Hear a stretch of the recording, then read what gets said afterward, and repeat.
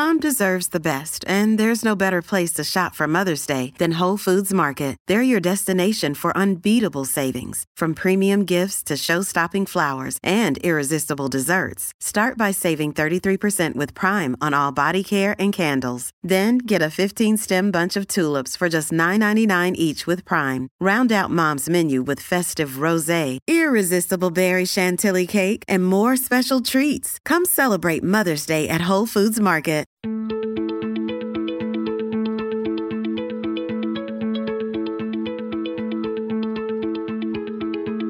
I'm Nil Zacharias, and you're listening to Eat for the Planet.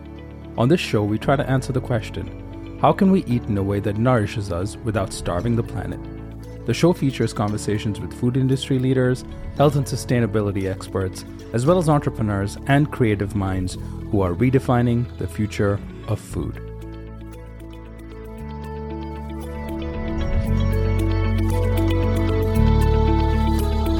Kobe Regev from Please Cheese, thank you for joining us on the Eat for the Planet podcast.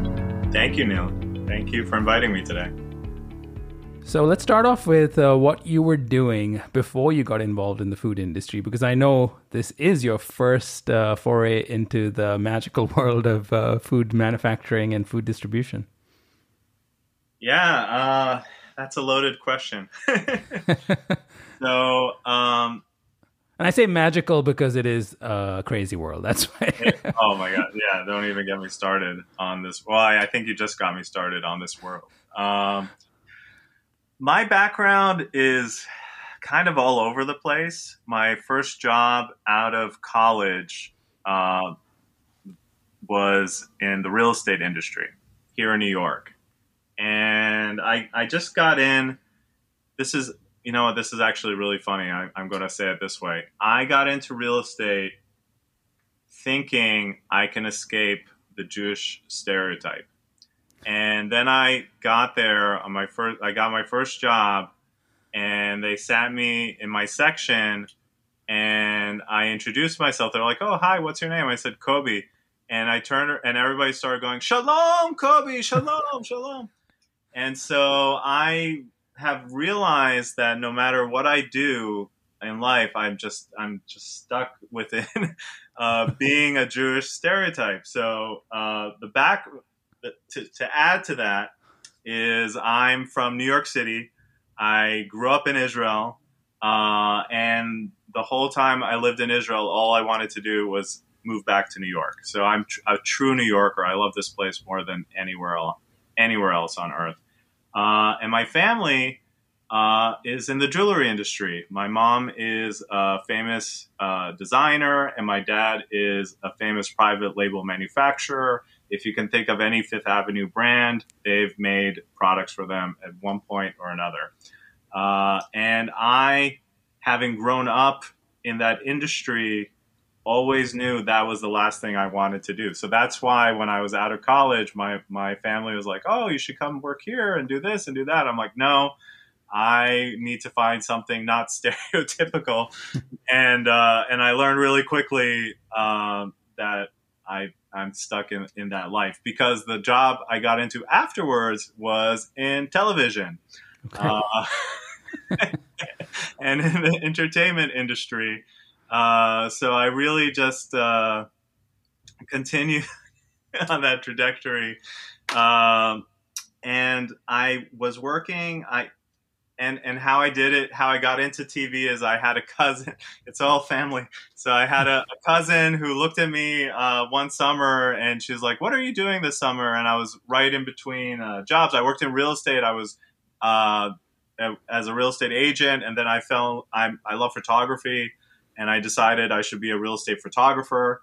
And I drew floor plans. I did all that stuff. And then my cousin asked me what I was doing that summer. And I said, just photography and stuff like that. And she's like, "Well, I'm looking for a PA for this new trivia show. I'd love if you could come on board for the summer." So I did a deal with her that I would schedule my my photography or whatever around their schedule, their production schedule. And I started as a production assistant, the bottom of the totem pole. But I loved it because what I realized very quickly is no one who who is in the entertainment industry, who was in their 20s, I was in my 20s at the time, is actually from New York City. And you have to be crazy to be from New York City and work in television because they pay you so little. You can't actually afford to live in Manhattan. So you have to like stack up and live with roommates and like, an hour from here. And that's one of the reasons the TV industry, they start at 10, not at 9, because people have to come from so far away. So you definitely have to be a little nuts to actually be willing to be a production assistant. But I loved it because I was the New Yorker. And so instead of, an assignment, there would be like, go to Chinatown, get this and that. We'll expect you back in, by the end of the day. And they'd give me money for cabs and whatever. And I was like, no, I know where I'm going. And I get on the subway, and I get there during rush hour and with huge like plaques and things like that coming from Chinatown. And one time they sent me to Harlem to get chicken feathers, which is a whole nother story. And one of the reasons I'm vegan today.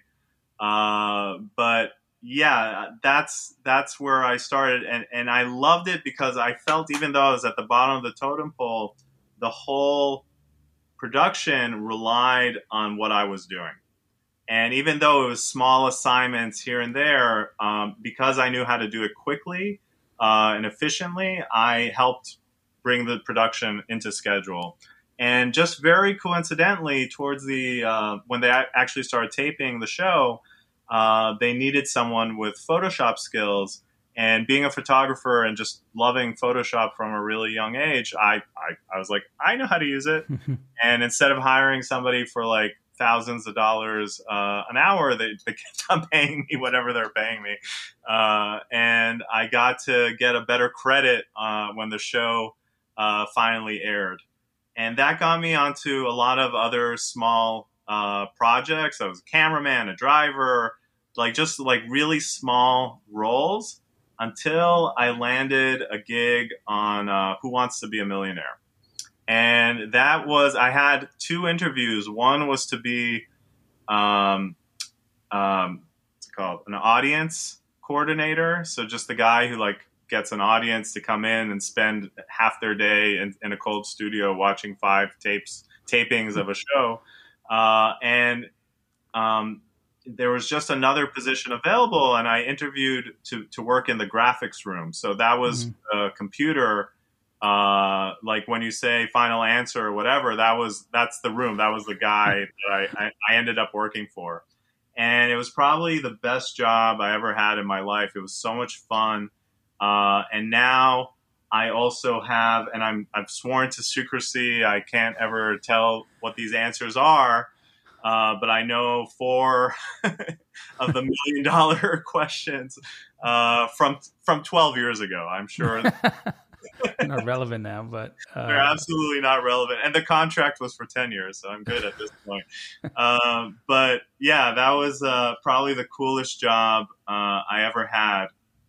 And just as that production wrapped up, literally a month afterwards, someone in my family, close to my family, that was working for my family, passed away very suddenly, and just unexpectedly. It was very traumatic for all of us.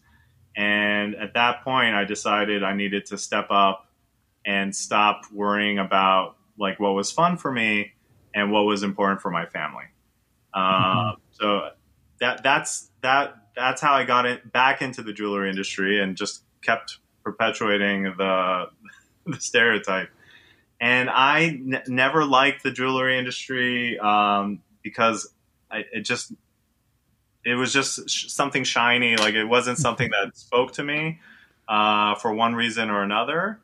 And so I decided, just like how I started from the bottom in the television world, I'm going to start from the bottom in the jewelry industry. And so I spent 6 months working in the factory every day from 8 a.m. to noon. That was like that first shift. And I learned hands-on how to make jewelry. Like I actually made my wife's engagement ring. Like I made her a nose ring. I made her some jewelry. Like, and it was, I actually went from having zero understanding of like what this pretty shiny thing was to I was able to deconstruct how it was made and whether it was handmade or mass produced or whatever. And then I also went to the Gemological Institute of America to learn how to grade diamonds. But what I enjoyed the most, because my family's history is more connected with just the gem industry, not the diamond industry. So I was able to, when I assumed the sales role at the company, to talk to people about the majesty of the stone and the elements in the ground that influence the color of that specific stone, and then actually be able to point out the quality difference and what made that product unique. And another benefit of just growing up in a certain industry, and it doesn't matter which industry you get to grow up in, is you get to see an idea come to life. Mm-hmm. And that was something I'll say was privileged to grow up with. I've seen my mom draw sketch after sketch with just ideas that she would come up with, and then bring in an illustrator to refine the sketches, and then a model maker to take a drawing, and then physically by hand. This is like before CAD was computer-aided design was more readily mm-hmm. available, which is very normal today, but up until a point, it was all handmade. And just watching that whole process come to life, and then being responsible for selling it to the final consumer was really instrumental to my influence or coming into the food industry. And was that what were you doing before you started Please? Was that right up to the point where you decided to go and do something on your own?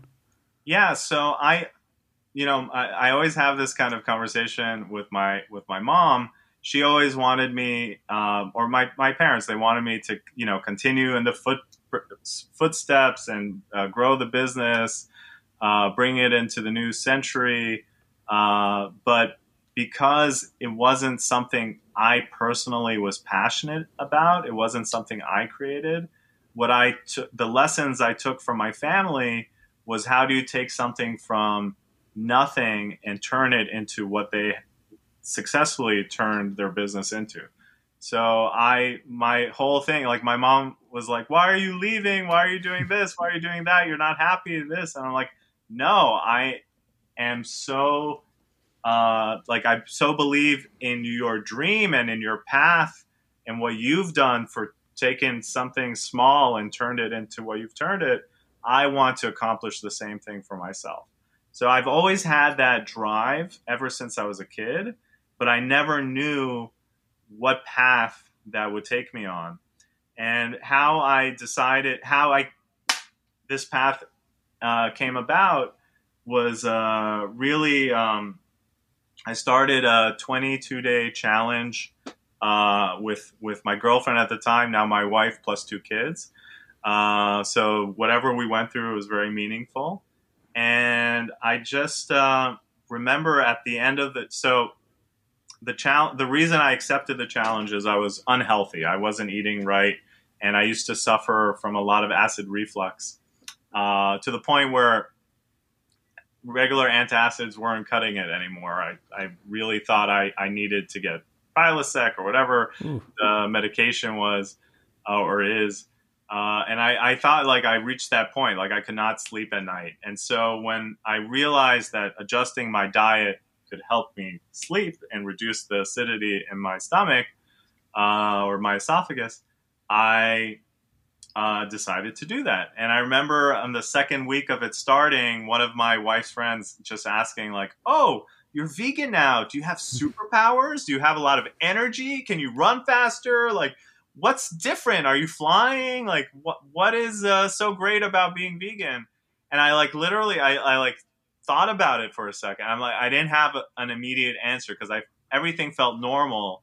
And then I was like, oh wait, I sleep through the entire night. I don't wake up 3 times like just suffering and drinking water or whatever to stop that acidity. And that really hit home with me. And of course, on the last, being from New York, the last thing I did or how I celebrated the end of the challenge is I went to my favorite pizzeria and I got 3 huge slices, and I felt amazing for like 10 minutes, and I felt horrible for a couple of days. And so that was really like the catalyst of going, okay, how I've been eating up to this point has been hurting me, and I should probably adjust the way I eat. And how I know I was hurting myself is I used to be a heavy smoker also for a really long time, almost 2 packs a day, like really bad smoker. And then about when I turned 29, I just remember having this thought, and I was like, if I want to marry someone who is like caring and compassionate and like she's not going to want to marry a smoker, I had this idea, like if I want this sweet girl or whatever, like she's not going to want to be with a smoker. And the funny thing is, just to drive to that point, is when I met my wife, she was a smoker. But that's neither here nor there. But really how I equate my transition to full-on vegan was because I used to call it plant-based, because vegan is like, a no word that you can't tell people. But how I transitioned was just like how I quit smoking. It was about 9 months between the day I said I quit to my last cigarette. But when I had my last cigarette, that was my last cigarette. And the same thing happened to me with when I changed my diet. At first, it was just for home use, when we could cook by ourselves. And then I had all these loopholes like holidays or pizza, or if I was on the road, because I used to travel a lot for work. So I had all these loopholes. But I realized at some point after watching Forks Over Knives and also Fat, Sick, and Nearly Dead, those 2 documentaries really stood like with me. They of all the things that I saw, and I decided at that point, like I think I had one last shawarma. And that was it. And I haven't had anything on purpose that I know of in the last 8 years at this point. But anyway, yes, I've always wanted to start some sort of business. And having changed my diet, this is the last part of the origin story. Thank you, everyone, for listening so far. I was sitting, and if anybody's ever heard me talk about my company, I tell this story over and over again. It's like one of those like on a loop. But it was this moment that changed my life. And I was sitting and having lunch with my brother, and I'm having a salad, and he's having like something with meat in it. And he's a very silent guy. He's an introvert. He doesn't talk a lot unless he's very passionate about whatever he's talking about. And we're literally like across the table from each other. And I'm looking at my salad, and out of nowhere, he's just like, "What the fuck's wrong with you?" And I'm like, "What?" It's like, "What kind of fucking New Yorker are you? How can you live without pizza? What's wrong with you?" And I was like, "Oh." and it like really hit me and why he said this and where that thought came from is because even like pizza has always been my life. And when I, and to express that, when I was in my 20s, you would call me and you were in Manhattan, and it didn't matter what time of day or night it was, I could tell you, depending on where you were, where the best slice of pizza was. And when I worked That's a skill. that was my skill. Of course, a majority of those places don't exist anymore, so it doesn't help me as it used to. But that was my superpower. And when people would move into, I grew up on the Upper West Side. I live in Harlem now. But when people move into the Upper West Side, like near where I grew up, I would always have like on the refrigerator when they moved in, the best pizzerias. And I was like, this one when you just want a slice, this one when you want to order home, this one after 10. Like I knew, and so that was my entire personality, like my persona when it came to food. And so when my brother said that to me, I agreed with him. I was like, what the fuck is wrong with me? Well, like, what am I doing to myself? Like, what's wrong with me? And so I told my girlfriend at the time that story. And how I knew she was going to be my wife is when she said, we're going to show him. And she like literally like went like, this is like minutes later, I'm telling her the story. And she like at that moment went to the supermarket. She went to Fairway and she got pre-made pizza dough. She got all the ingredients for a sauce, and I'm just going to say the available plant-based cheese on the market at the time. And she, like the whole time, like as I'm on my way home, she's like making the pizza and doing all the things. And like as I get out of the subway, she put it in the oven. And so when I get home, she shows me the ugliest pizza you ever saw in your life, like just with strands and like it's oblonged and off shape, and it's just, it looked horrible.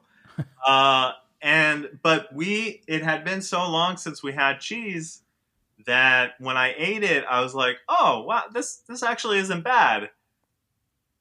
I would eat this. Like, it's better than nothing. That, like, those were like the thoughts that went through my mind. And then as I was looking at my second slice, I just went, but no New Yorker is ever going to accept this on pizza, ever. And so my whole mission at the time became, how do I make this cheese functional? That was like step one. And back to my personality. So I started from zero. Where I thought we were already good is we had a sauce, like my wife's wonderful tomato sauce, like she makes a really great tomato sauce, and we had a cheese, like I didn't have to think about it. And then I went, okay, so my new obsession has to be how to make amazing dough. Like that has to be my thing. And I literally, we would watch TV and I would like hand knead the dough watching TV. And like that was our tradition. I would just like, I would sit there, we'd watch a show, I'd put it in the refrigerator, next day we'd make a pizza. And we were doing it so much that our friends for one of our birthdays are next to each other. They got us a KitchenAid. And so like that belief in us like really took us through the next steps. And we're like, wow, this is like, we're doing something. This is great. And I just remember I made a pizza one weekend, invited my family over, and my brother took a strand before it was melted. He just wanted to taste it. Same brother. And he just took a strand, and this is not being like, you can see me right now, but the audience who's listening to this cannot see my face. But the look of disgust on his face when he took a bite, he like, and then spit it out. I was like, this is not good enough. Now I've perfected the dough. Now I have to figure out the cheese. And at the time, the most authentic looking thing you could make was cashew cheese. So like our living room and kitchen were filled with jars fermenting, days and days and days. And that was the beginning of this obsession. And my wife, she would post all these things on Instagram, and I still worked. Like, this was just a hobby, but how that like became more than a hobby is that we didn't realize it, but when she registered for Instagram, she put her phone number in the account. That's how you verify it. And so people started calling us, like in the middle of the night, like, just sitting at home. And one day, and so this first call, it happened more than once, but the first call is the one that like really threw us off. And they're like, "Hey, we're on the Upper West Side. We're looking for a pizzeria. Where is it? We are so hungry. We want to find this." And we almost invited them to our house, but then we're like, maybe not. That was me, by the way. That was me. Ah, I knew it. That's why you sound so familiar. But that conversation drove us to want to learn more. Like, how do we open our own pizzeria? And so I, like, every morning when I woke up, and when I got to the computer at work, I always, instead of reading the news or whatever, Yahoo, whatever thing you usually see, I would go to Pizza Magazine Quarterly, Pizza Today, and I would just read all of the forums and all the advice of how to start a pizzeria. So that was, I wrote a business plan based off of that. And actually how I started figuring out, this is because this is a mutual friend of ours, how I started figuring out how to price our product, or like how should it be priced, is Ace Natural, who is a distributor that I work with, thanks to Neil, I just found their list, and I registered to become like a restaurant in their system, whatever. And that's how I found out what the competitive prices were for the product. So that's how I knew what my costs needed to be. Yep. So anyway, this is all just hobby and learning. And then one day I just, we got invited to open a small restaurant in a food court that never opened, but we were invited to. That was the exciting thing. And I remember asking the person who was opening this food court, if you were me, and you never worked in food before, what would you do right now? Like, there was 2 years until it was going to open. And she said, quit your job right now and go work in a pizzeria. And I listened to her. I broke my family's heart. My position at the company, I was director of sales. I was in charge of going to Neiman Marcus, Saks Fifth Avenue, Bloomingdale's, like any department store you could think of. I was the road warrior going to. I spent 3 to 4 days on the road, going to all these stores and like understanding the customer experience. And I took the business from when I started. We're doing like 400, just the brand. The factory is a different story, but the brand itself was also kind of a hobby. They were doing 400K a year. And within 2 years, I brought them up to 2 million. By the way, just for authenticity, there was a siren in the background. So I'm actually in New York. It's not Neil pressing sound effects. There's a hospital not too far away from here. So I left all of the comforts of an office, people working for you, an expense account, and I left all of that behind to work in a local pizzeria in my neighborhood.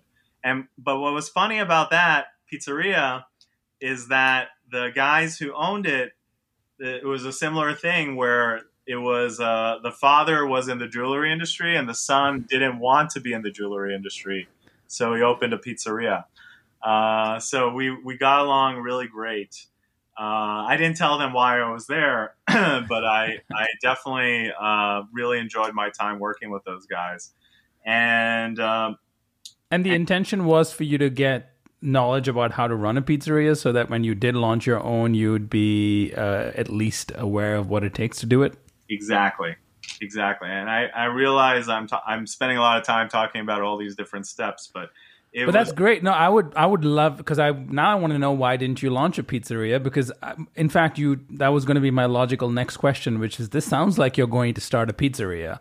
When you were talking about, the challenges with your brother. Obviously, I want to know what your brother thinks of your cheese now, but we'll get to that. Yeah. That's a whole nother funny story. But what's really I went to work in this pizzeria, and at the time we're making cashew based cheese pizzas. Everyone loved it. It was like we were a sensation online. Blah blah blah. We were going to open this restaurant. We knew it was going to happen. And working in that restaurant made me realize how pervasive allergies food allergies are with kids. And the big one that really made me change my entire business was realizing you cannot bring nut-based products into schools. And so our whole mission from the beginning, because I didn't like what the available plant-based cheeses were doing, was no kid should have a weird pizza. But if we can't bring the pizza into a school, then we're not helping the situation. It's just perpetuating it. And then I started imagining like putting warning signs on pizza boxes and like, if you're allergic to nuts, don't walk into this pizzeria. Like it was like a whole thing that went through my mind when I had this realization. And it wasn't just that; it was also soy and corn were the other two allergens that people kept on pointing out and asking about. And so I remember like having this wheel of thoughts, like just going in a circle of like, what can I do? What's the solution? How can I make something that people actually want? And I realized that you can Google patents at the time. I didn't know that. And everything that I found was either made out of soy or out of nuts. And at some point in the middle of the night, I just kind of went, well, soy's a bean. What other beans are there? And that's kind of what started this whole trajectory. This everything that we're doing. And now to answer your question, the reason we didn't open a restaurant first is because we realized, pause on that.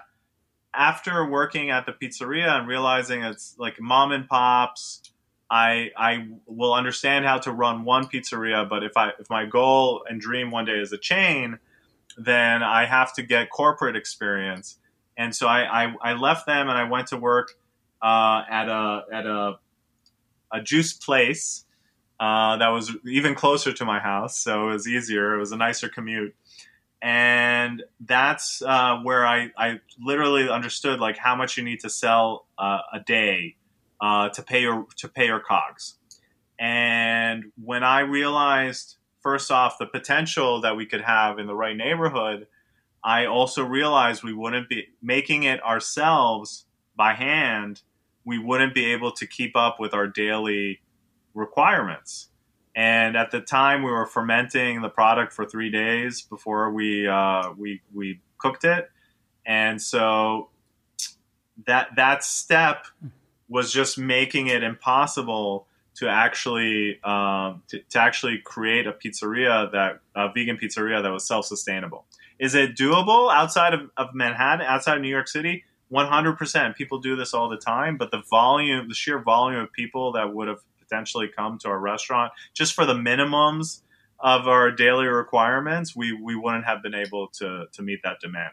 So that first pivot, once we invented a new product, and at the time we were using just a broad range of white beans that we settled on, and having a very successful event, like a tasting event in Miami through Whole Foods Seed and Wine Festival. We got to teach 300 kids how to make pizzas, and the whole time their parents kept on stealing their slices and then asking, like, where do we get this cheese? Why is it only limited to New York? Will you open a pizzeria here? Can you sell us a frozen pizza? Can you sell us cheese? And that all those questions from one event with this new cheese made us realize that maybe our pivot isn't making it for our own restaurant, but maybe the pivot is we should be making this cheese for all the restaurants. And, that's, I guess, that's what kind of led us on this journey. We joined a bunch of incubators and accelerators, and we took this thing that like, you know, a jar of oozing, like, fermenting cheese that we made, and I, through the Good Food Institute, I connected with different food scientists, food science teams that specialize in taking a homemade recipe and then scaling it up to the industrial scale. And How that's did you? Can I ask you a quick question? How did you get into the incubators? Like, how did you approach that step? Given you at this point really been deep down the path of potentially starting your own pizzeria and simultaneously discovering that maybe you needed to tweak your ingredients to make it more allergen friendly and more widely available. How did you go from that one? You seemed like you were heading down that path. How did you pivot on to the next one and make the leap into, you know, now you suddenly found yourself in the world of food tech, right? You've got to formulate a product, and then you're basically entering a whole new industry. Yeah, how did that jump happen? Yeah. So back to knowing where my holes of knowledge are and understanding that I don't know everything about everything, I looked for guidance. So that's how I got connected with the Good Food Institute. And that's also how I connected with this incubator here in New York. It's called Hot Bread Kitchen. They just moved to Brooklyn, but they used to be based here in Harlem.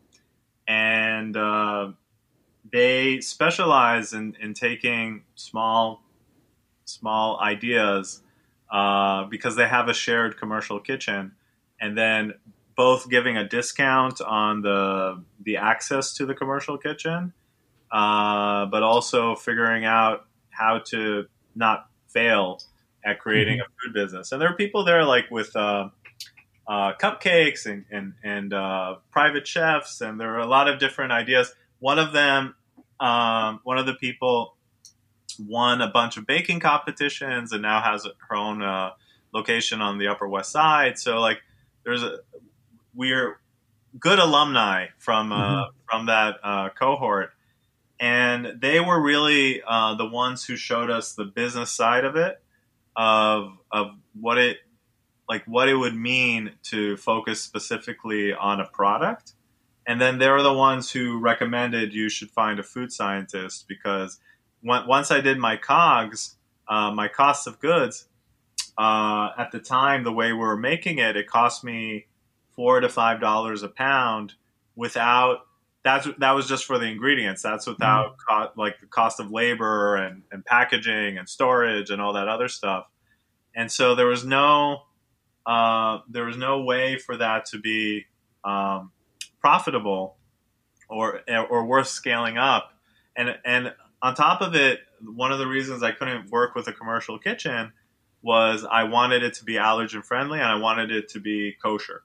And cross-contamination is a big deal. And I wanted it to be gluten-free. Now, obviously, you put this product on pizza that contains gluten, but I have a lot of different friends that had recently been diagnosed with celiacs, and I wanted to make sure that if I'm already going after all the allergens, that's to keep it as tight as possible.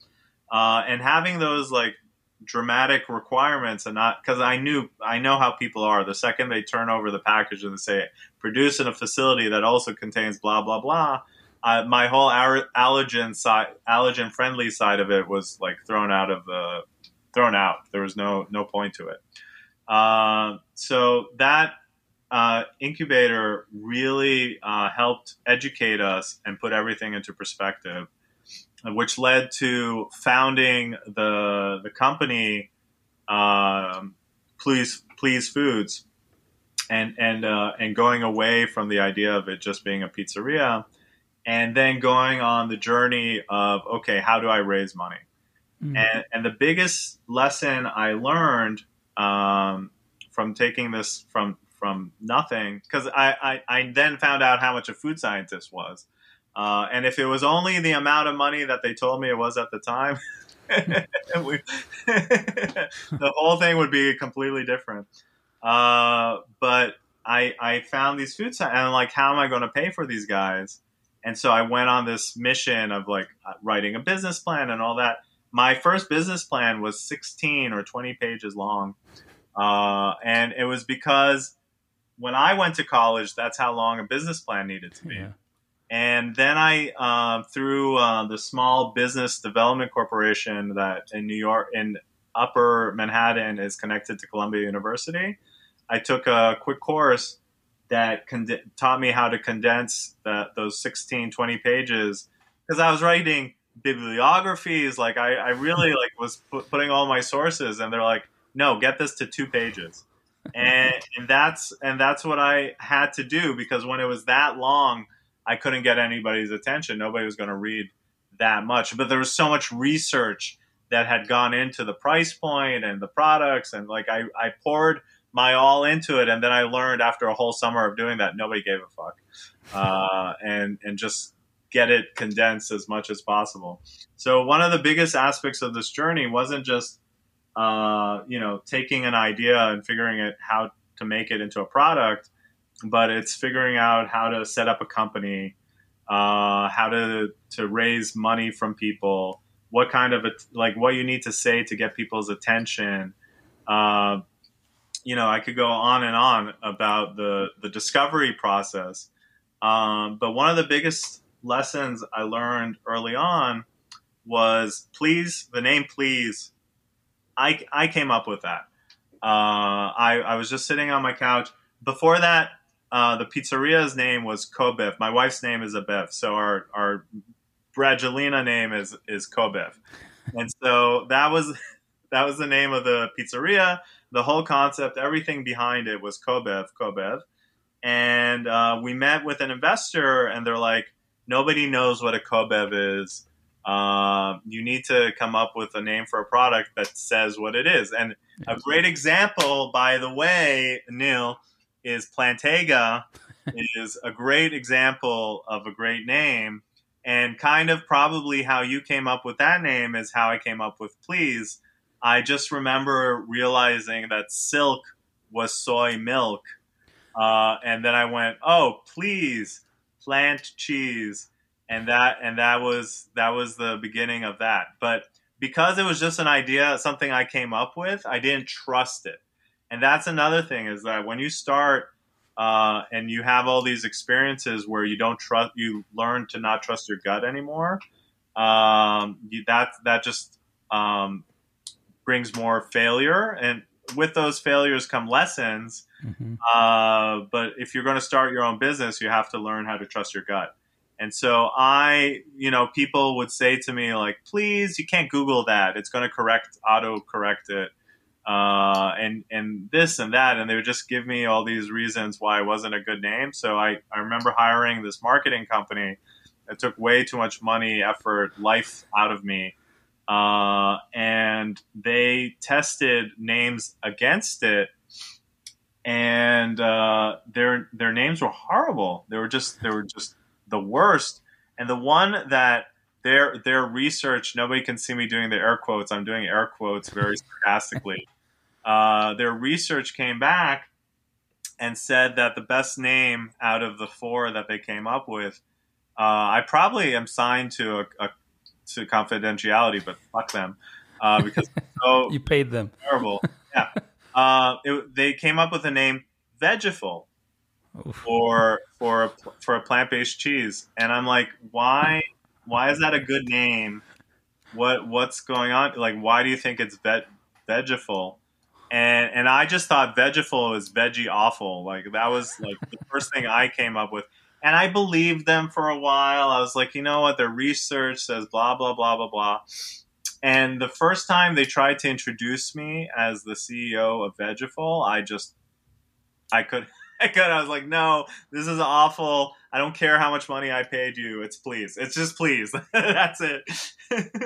So, I paid a lot of money to realize that I needed to trust my gut from the beginning.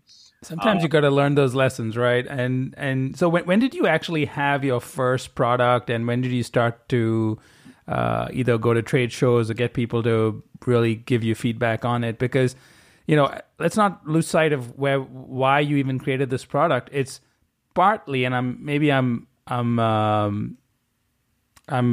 taking things from what you said and drawing my own conclusions, but let me try to paraphrase it and not be too blunt, but also be blunt at the same time.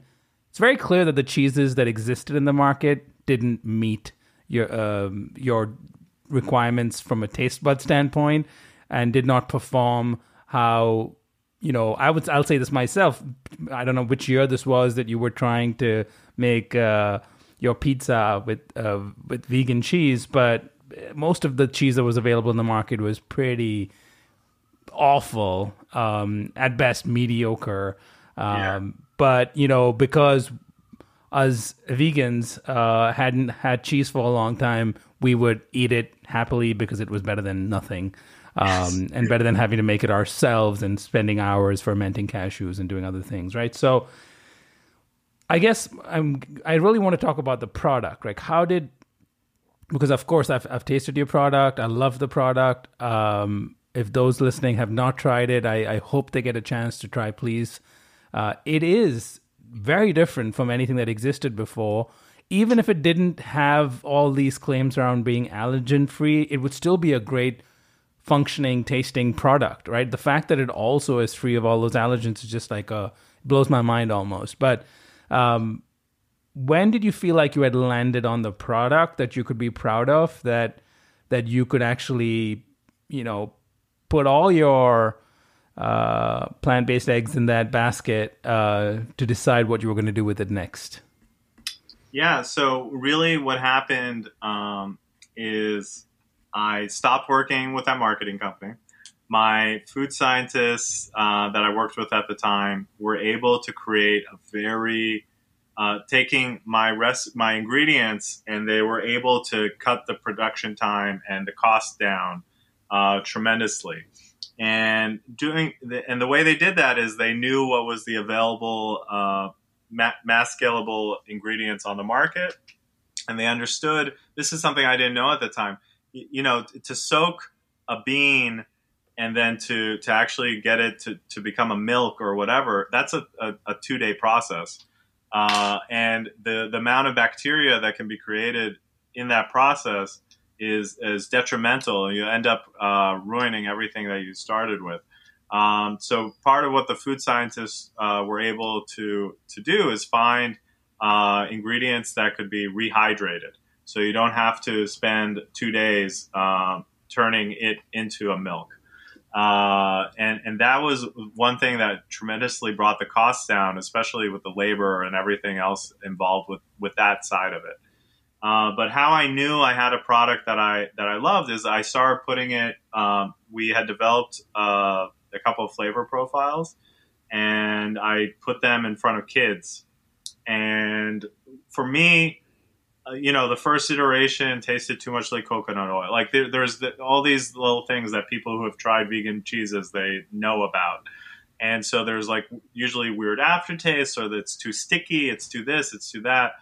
And I don't like those aspects of it. So my whole thing was I need to make it not sticky and not have a horrible aftertaste. And we kept on putting it in front of kids. And when we landed on a profile that were like, oh, kids love this, that's when we started pitching it to people and companies. And it's something you brought up before you started recording is I had a pitch with the Glasswall Syndicate when I was early, just starting out. And, my first kid was literally born 2 months before this pitch. And I was penniless, and I was literally making the product by myself. And I all of a sudden went from this very confident person who believed in everything to I'm a dad now. I can't fuck up. I need to really take this seriously. And I got the yips. I got I was so self-conscious. I couldn't, I would mumble. I couldn't get a sentence out. And these were things that were just what I lived and breathed. And I got to that pitch and I completely bombed it. I did horrible. I really couldn't answer people's questions. I didn't know what the answers were. And I had the option at that moment to just give up and forget about all of this or keep on going. And I kept on going and I kept on going and nothing was working out. Everything just felt worse. I was about to quit completely and just focus on my family, and just get a regular job. And like one night, like really depressed, I'm just sitting in bed. I can't sleep. I'm on my iPhone, on the phone. And I saw an ad for Plant-Based World. And that was in 2019. And it was a month out. And I called them. I found out how much it cost, and I literally got my tax return 2 days before that, and it was for exactly the same amount of money. And I was like, I'm there. I'm doing this right now. And me and my friend from middle school created the booth, like designed it together. We just put it all together, like last minute, like the ink was still drying on some of the papers when we got to the show. And I was so lucky that the person running the show placed me across from Miyoko. And Miyoko is someone who I look up to. She pioneered this industry. She's such an amazing person, and just we fell in love with her on YouTube, watching like all these amazing things that she was creating and teaching people how to venture into plant-based cheeses. So like actually getting to be across from her was like a moment, like it was so surreal. It was so surreal. And that got us in front of, we didn't have to advertise that we're there. That was for sure. But that got the attention of the people from Big Idea Ventures, which is a famous accelerator in the food tech industry, especially plant-based, but also cell meat and all that other stuff. And that gave us the chance, because we started getting orders, but we had no idea how to produce them. And thanks to that accelerator, one of the mentors found us an avenue for production. So before that mentor, I was going to self-produce. I connected with Rutgers University. They had the same room that Impossible used to get into market. They were leasing to me. But right before as I signed the lease, they found me another way. Like they found me a co-man based in Wisconsin. And I just went, that's so cool. Like when I thought of it, wherever would I ever, like, where's the dream place I could make plant-based cheese? It was always either Wisconsin or Vermont. And when that happened, I was like, this is a sign. I think I'm going to have to follow in this direction. So I was very lucky for that opportunity that it came together. And then, of course, when we produced our first ever commercial batch, it was 3 weeks before the pandemic, before lockdown. So this whole, and without going, I know you don't have a lot of time, and I've been rambling off along for a really long time, but like, so you asked, like, when were you ready? When was it the product ready? So that first batch produced 2 versions. One had more of one ingredient and one had a different ingredient. And we had at Big Idea Ventures, we had our demo day was coming up. And so I was the only one from New York, and I'm the one who talked about pizza all day long. So I had to find a pizzeria that represented our product. And without going into another long 10-minute tangent, I connected with the owner from Vito Slices and Ices. It's on 36th and 9th Avenue. This guy has gone from just somebody I met from reading his Yelp reviews to one of, like, he's one of my best friends now. I don't know if that's sad for either one of us, but it's pretty normal in this industry. Yeah, I mean, that guy has done so much for me. Like, we got the opportunity to send our pizzas at 7 a.m. to Z100 because they wanted to talk about it on National Vegan Day. And he woke up at 5 a.m., like drove from Brooklyn to make sure I had pizza. And then he took me there, and then he took me home. That guy is amazing. John Accardi is amazing. And so, but how I met him is I was just finding from his Yelp reviews. And I've talked to a few pizzerias before I talked to him, and they're always like vegan? No, we don't do that. Or no, you can't bring your own cheese. Like they were, and I remember one of these guys like said, no, we don't do that. And he hung up on me, and then I called back. I'm like, no, I'm paying you. Like, I'm buying pizza. I'm not asking you, like, you are getting money. I'm just asking you to put this product on your cheese, on your pizza. And when I met John, or when I called his restaurant, the person I talked to was just like, oh, you have a vegan cheese? We've been looking for one. I'm vegan. Or I wish I could be vegan. Well, it was one of those. And so she introduced me to the owner, and he's like, yeah, sure, I'll try it. Why not? And I go to the pizzeria the next day, and with those two versions, and he just goes, yeah, that's the one. That's the one that looks like pizza. And I just remember taking my first bite into that slice, and I teared up, because everything from that first pizza, that first ugly pizza, this is why the story is so long, that first ugly pizza was like, my dream was the pizza I had at that moment, New York style slice. So every single step I went through was to accomplish the dream that was just in front of me at that moment. And that's how it started. We wanted to create a CPG product, but we ended up focusing on food service, because 3 days later was when lockdown started. And we had a whole bunch of product that was meant to be done in presentations. And there was we wanted to launch with the chef at the Metropolitan Museum of Art. There was like all these amazing opportunities before the world locked down. And we had all this product just sitting in our refrigerator. And we're like, we got to get this out to people. And that started the campaign of how people got to know us.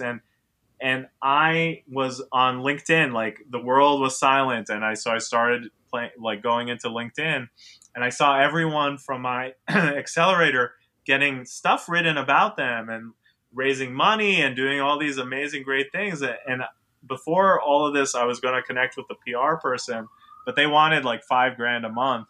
And at that moment, I didn't have money to pay somebody else. So I Googled how to write a press release. And that's how it really started to take off. And so that was the beginning of the pandemic.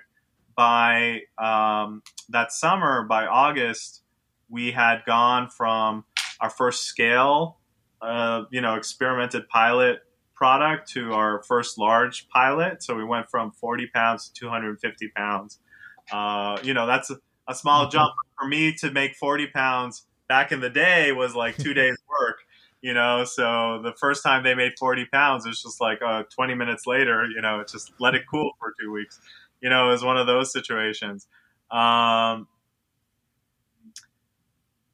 Sorry, I'm just reflecting on.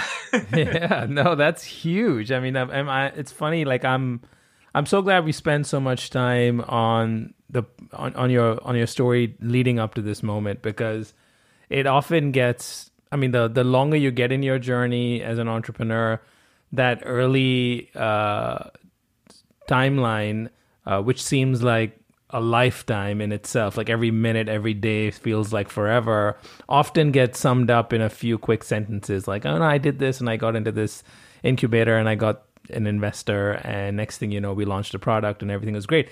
Also, I must acknowledge and appreciate in your telling of your stories that you don't leave out the tough parts, and the parts where you screwed up or things didn't go exactly according to plan, because it's tempting to just, paint the most beautiful version of the story and get to the present where perhaps things are working really well or better than it was in the past. So, I appreciate you telling the story in that way. I'm curious where things stand, like where do things stand right now? Where can people find Please Cheese, and what's really next for you with this journey? And before we wrap up, I do want to know what your brother thinks about your cheese now. I know I have a meeting coming up. That's why we're summing up so quickly. The reason I went into the whole story is because of your audience. I think that being an entrepreneur, if you just followed me on LinkedIn or whatever, you'd think this is all glamorous and easy and everybody should do it and blah, blah, blah. This is not. This is one of the hardest things you could do. And the difference between you following your dream and not following your dream is only you. But it's not easy. It's hard. There's a ton of sacrifices, and you end up having to learn how to do roles and things that you never knew how to do before. But if you don't do it and you don't learn how to do that, it's never going to happen, and you're going to go into the wayside. And so that's my personality. One thing I try to kind of point out, other than the Jewish stereotype, is that my personality is, it has to be right. You can't just make something and just accept it. It has to be perfect. And that, I can tell you, comes from working in the jewelry industry and like really observing the finer details. But to go from that 250 pounds, in January, we made our first truckload. And that is really like, to go from 250 pounds to 40,000 pounds is such a journey. It's such a dream. And for me, it's one thing if vegans like your product. It's not, we just discussed how the bar has been set pretty low, but my biggest victory was at Pizza Expo, and that happened in March. And thanks to that, we're going to launch with 2 different chains, both in Ohio and Virginia. And what's funny, like I always talk about this, I'm like, because I'm from New York, and we're from New York, we say if we can make it here, you can make it anywhere. But with food, if you can make it in the middle of the country, that's how you know you're going to make it everywhere. And just to answer your question, so yeah, I mean, right now we went from, in 2020, we were in one restaurant that just needed 20 pounds a month. That restaurant now consumes 200 to 300 pounds a month. And has gone from just an unknown pizzeria in Manhattan out of 2,800 pizzerias in New York City to it's the number 4th ranked vegan pizzeria in New York. They're not vegan. The other people on the list are either a chain restaurant or they're already a vegan restaurant. He just has Please on his menu, and he's number 4, I think in the USA, but definitely in New York. And to answer your question, and with a nice little bow, is that currently you can find Please Cheese in all 20 and soon to be 40 locations of Plantega throughout the New York City metropolitan region. One of the things I forgot to ask you, and I can kind of, I wish I didn't ramble off so much because I really wanted to bring this point across, is that, a lot of people when you start this don't believe in you, and they just dismiss you really quickly, and they just look at you up and down, and they're like, whatever, it's another thing. And that has happened like countless amount of times over and over again. And you, having gone through the process at Plantega to find the right mix of menu items, actually got to experience our product the way it was intended, and you got to compare it with other products on the market, and you yourself have been through the same kind of journey trying to find a cheese replacement, and you recognize the validity of the product and how good it is, and that recognition and bringing it into the Plantega system has tremendously increased my business and my opportunities and my growth. So I don't know if I thank you enough for this, but I will like to spend my last 30 seconds seriously thanking you for believing in us and our product. And I'm really looking forward to growing this business with you. You were one of my partners. I appreciate that. Thank you for those kind words. I feel like you don't know how good a product you have sometimes, and you feel like you need validation, but trust me, you have a great product. We just were lucky to come across it at the right time. And it's funny that you mentioned Plant-Based World back in 2019. I had no idea you were there. That's my one regret from that show that year, is I didn't get enough time to walk the floor because I was too busy meeting too many people, because I was actually involved in the planning of the event, that I never I actually was just so excited to be there and to see it all come together. Yeah. But it's a funny full circle moment to hear you mention Plant-Based World. I didn't know about that. I didn't realize you were there. It was one of those moments that changed my life. It's like, I think when I get to my most desperate moments, we talked about this earlier, and I guess I can end on this. I didn't want to. Not very religious, but I've learned something, is that God doesn't put you in a situation that you can't get yourself out of. And if you believe in that, it doesn't matter what that God is or whatever it is, but knowing that you've been put in that situation as a test, and how you get out of it is what will determine your future. And I have all those moments to thank to where I am right now. Kobi, I appreciate your insights, your story, and your honesty. You didn't answer my question about your brother yet, so I'm going to give you one last chance to do that. So what is his opinion of your pizza? And maybe he's the one pushing you to make it better, so who knows? He won't touch it. I tell my family, his name is Perry. Hi, Perry. I tell my family that please is short for Perry's cheese.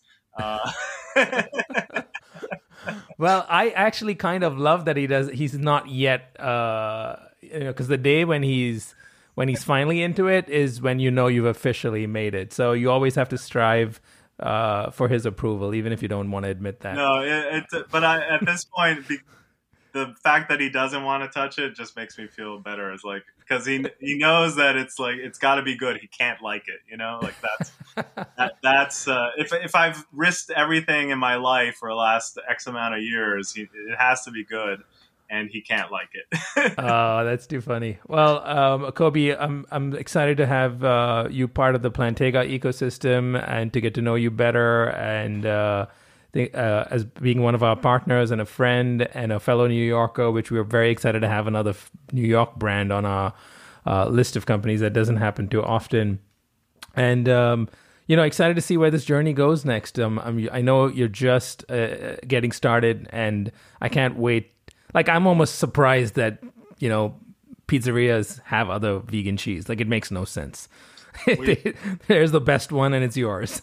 Well, it's just they don't know yet, and that's the thing. That was what Pizza Expo, the first time, that's what it taught us, is that people didn't know there are other things that were available, and now they know about us, and that's going to grow. Every show that we do from here on out, people are going to know who we are, and a lot of that is, again, thanks to you. It really is. I can say that all day long. I don't know if you're going to appreciate what you were a part of this journey, but you truly are. And I'm proud, really proud to be one of your partners. And I can't wait to see us in 100 locations, and then national and international. We're going to do this together. We are. Thank you, Kobi. And I'm sure this is going to be the first of many conversations. So I'm looking forward to having you back and continuing this story of Please Cheese. And it's funny how our names are very similar too. I didn't think of that till this moment, how Plantega and Please are so similar in that sense, like it draws from the same inspiration. Anyway, this has been fun, and I will let you go now, but I appreciate your time today, and thanks for being on. Thank you. I can't wait for the next one.